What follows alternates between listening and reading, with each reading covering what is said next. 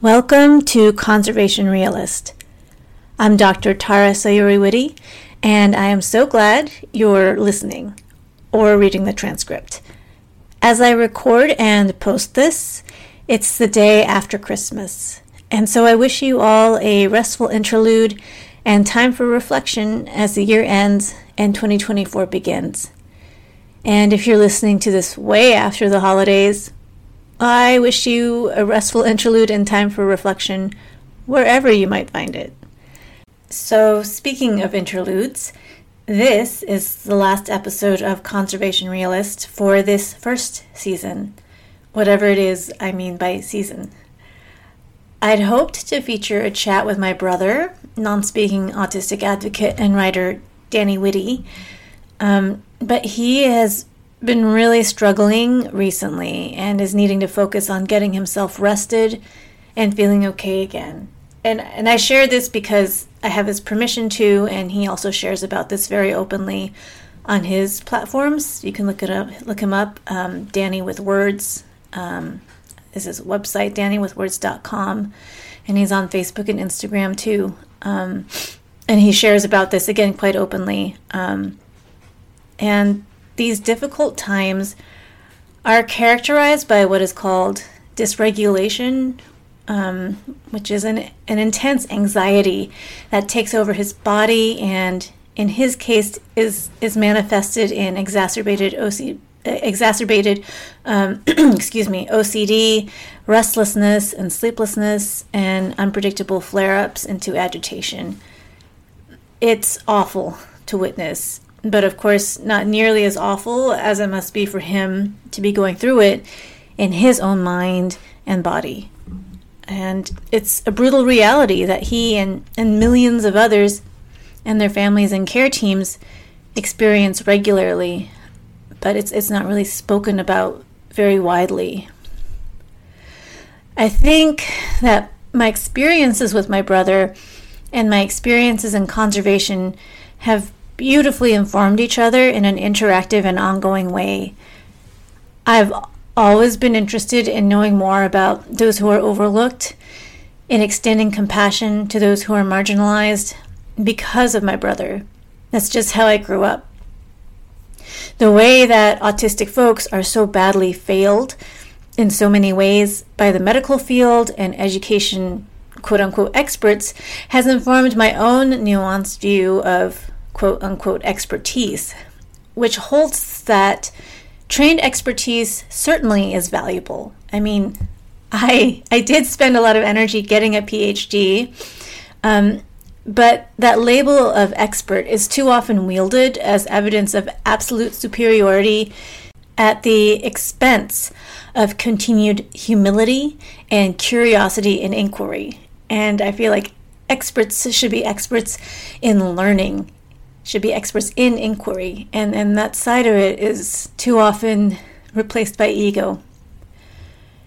Even before my brother could communicate, it was obvious that he was underestimated, overlooked, and seen as an inconvenience, to be pitied when people wanted to feel good about themselves being charitable.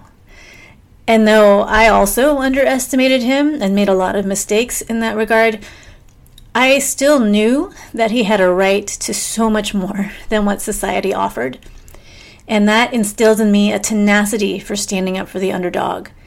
And it also instilled in me a skepticism of widely held, but not often questioned, beliefs and behaviors of society in general. In short, I often can spot bullshit pretty well, and I have no patience for it. And my experiences in the field, learning on the go through interviews with diverse folks, and learning from friends in the social sciences, as well as some fantastic resources, all of that helped me tap into the art of listening without judgment. Okay, well, that's a bit of an exaggeration because a part of me would often form judgments, if I'm being honest. But I worked hard to cultivate a mindset of, well, let's see what this person has to say and how that might relate to their own lived experiences and perspectives and what I can learn from that. It trained me to also be mindful of my own biases and assumptions, to be aware of the filter that I brought to each interview, and to put my ego aside and be present to what was being said in the moment, or in many cases, to what I read from the interview notes compiled by my field teams, since I wasn't present at every interview that our team conducted. And speaking of field teams, training my field teams was also something that I found I really enjoyed doing, observing the obvious strengths and interests of each individual, as well as assessing relative weaknesses and thinking mindfully of how to play to their strengths while also supporting growth in the weaker skill areas. And this blossomed when I worked with IUCN in Myanmar, training not only the Wonder team at Myanmar Coastal Conservation Lab, but also cohorts of faculty and students at universities there. I wanted to share skills that I knew were important, that I knew were useful, in a way that was actually effective, out of respect for my colleagues who were receiving the training, and also out of my low tolerance, again, for bullshit. If we're going to do something and say we're doing something, let's really do it in a way that matters. So these skills in listening in the field and in fostering the best in my teams have been so very helpful for me in being an ally to my brother, in being his communication partner, and in mentoring him through his career, at least in the parts of his career that I can mentor him through. And also in being a practitioner of spelling to communicate, which is the method my brother uses. And I'm now a practitioner using that method with other non-speaking clients. And I feel that my experience in the field has really informed my work as a support person to non-speakers, fostering again that mindfulness of what I'm bringing with me to the experience and how that colors my perception of the experience, a readiness to learn something new and to be surprised by people, and a belief in their potential, as well as really putting ego aside. And I believe that these skills belong in every sector, and that we need to be integrating them into how we train experts and practitioners in every field, right? Like, we can't count on it being a product of someone's childhood experience with a disabled loved one and then happening to pick these things up along the way in the field, because that's just not dependable enough. It's not really particularly efficient. And I think that a lot of people's experiences in the field and the field's performance in general would be vastly improved by having this taught in a more systematic way.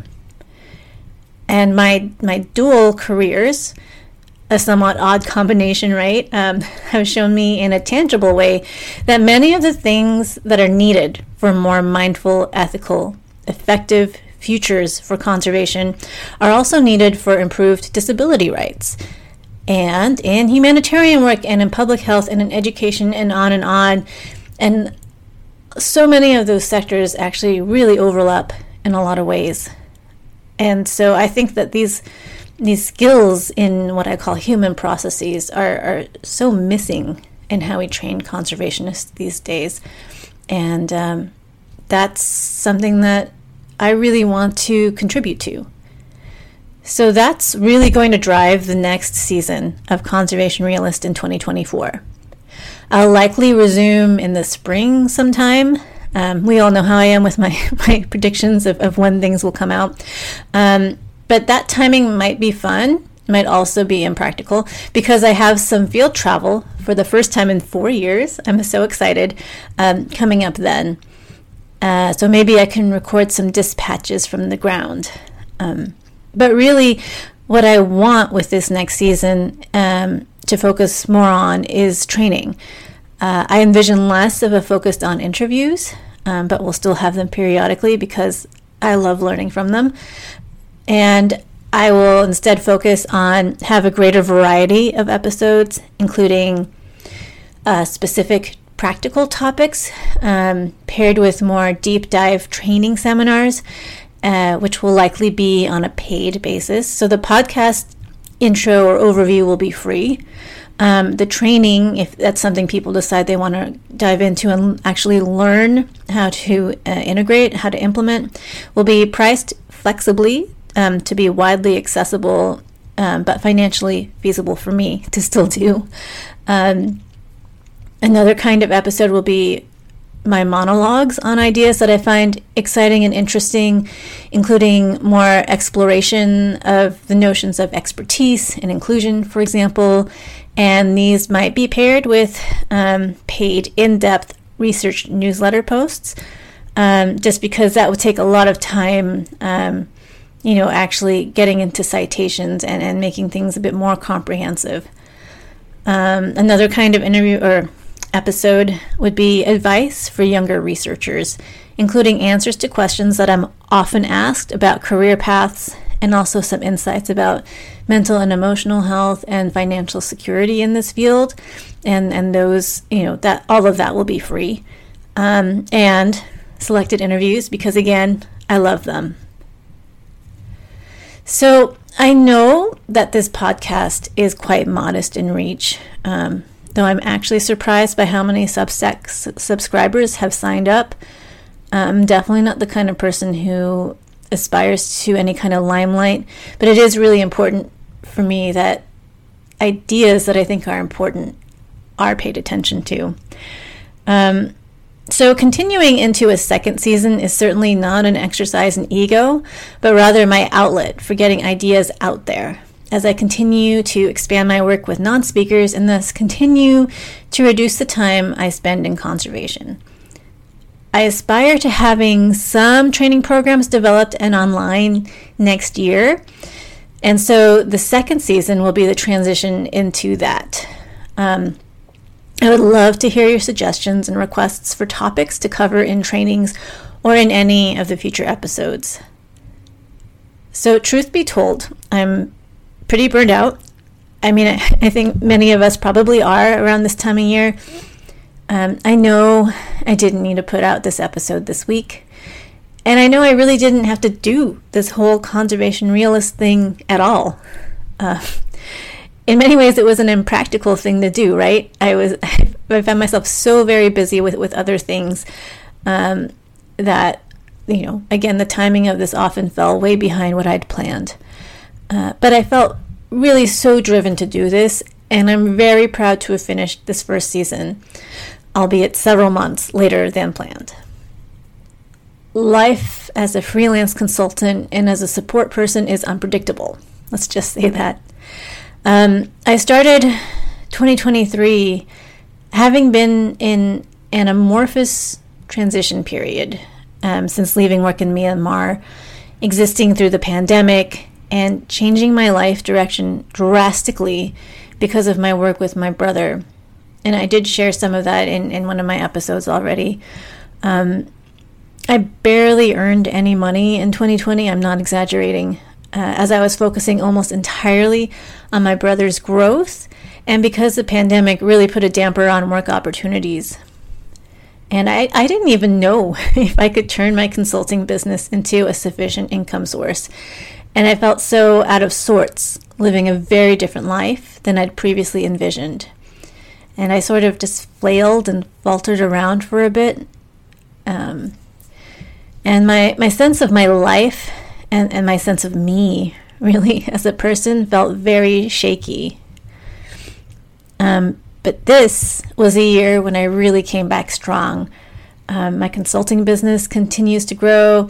I earned a certification as a Spelling to Communicate practitioner and now work with several clients in the life-transforming building of communication skills.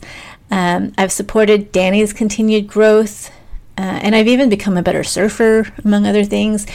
And I feel very fulfilled and happy despite the fatigue and the tough times. And this podcast is definitely something that I'm so proud of. The idea had been in my mind for years, and I finally gathered enough executive function together to do it. So I realized this was a rather self-indulgent episode, but it's because I want to convey where much of the ethos of this podcast is rooted, and also to lead to this, my very sincere appreciation for all of you listening, for all who have sent me kind messages about this, for all who have shared time with me in interviews, and for all who have liked, shared, commented, and even donated. And by the way, you can still do all of that. I was very shy about putting this out into the world, and you've made me feel so encouraged. I hope that this podcast has brought you some new ideas and information, some intriguing perspectives, and some motivation and encouragement in your own work and lives. And I think my level of burnout is apparent in how much I'm tripping over my words, but I'm not going to re-record. So, yeah. Thank you for listening, and thank you for excusing my somewhat garbled speech in this episode. Yeah, well, okay. I need to pack for a trip that starts tomorrow.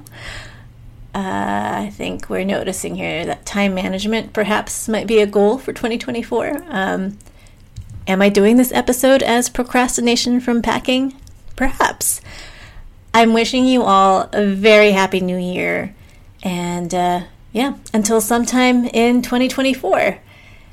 And as another reminder, subscribe and or follow on Instagram for the triumphant return of Conservation Realist. And yeah, you can still share old episodes in the meantime, and I hope you do.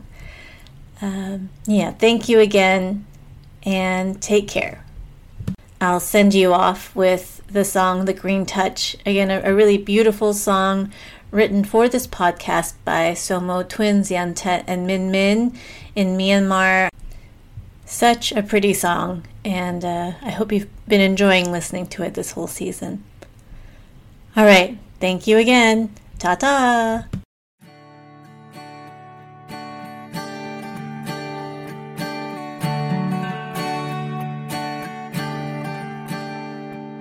Jala hey, Dokabaji ye sing kodan we na swin le, Ludaro along pyo shwin yare be swan ne, Tu pyon we a pyu selo le.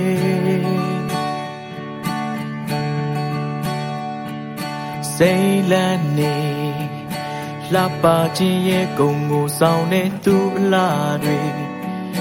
Nation lumia beya rema tu tale Go she ware me bu he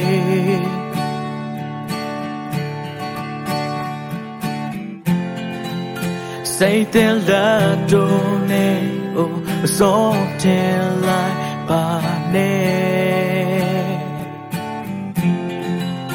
Along pay my load to Ga gwe nai ba de Ba wo chin la ba la bo ye La lan lo ku ba le Da ba wa ye myo sat da ba bo le Da ba wa ye taya re Min ti nai ma si Min alone na tai min twi chi le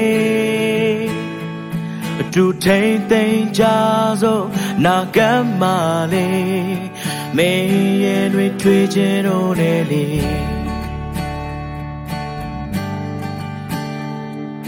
Sao shao le Mimi ta su ni ko mau na ma dai be le Amwe nit twi sa lo te saung ga le tai tai he Lu dai ma ko si ta won shi be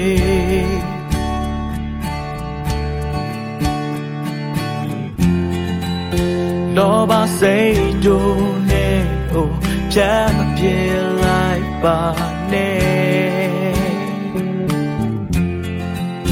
Minga salo do do ga gwe nai ba de Ba wo chin la ba la bo ye la la lo ku ba le Da ba wa ye myo sat da ba bo le Ba wa ye taya re Min ti nai ma si Min alone da tai min twi chi le Tu tain tain ja so Na gam ma le မေရဲတွေတွေ့ခြင်းတို့နဲ့လေ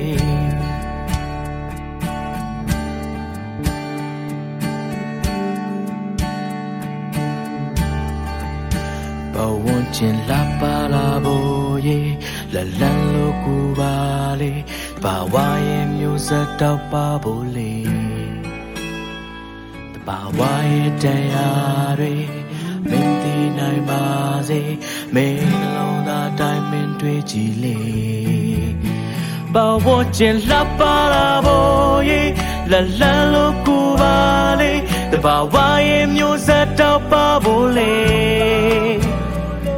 ဘာဝရဲ့တရားတွေမသိနိုင်ပါစေမင်းနှလုံးသားတိုင်းမင်းတွေ့ကြည်လေသူထိတ်သိမ်းကြစို့နာဂမ်းမာလေမင်းရဲ့တွေ့ခြင်းတို့နဲ့လေ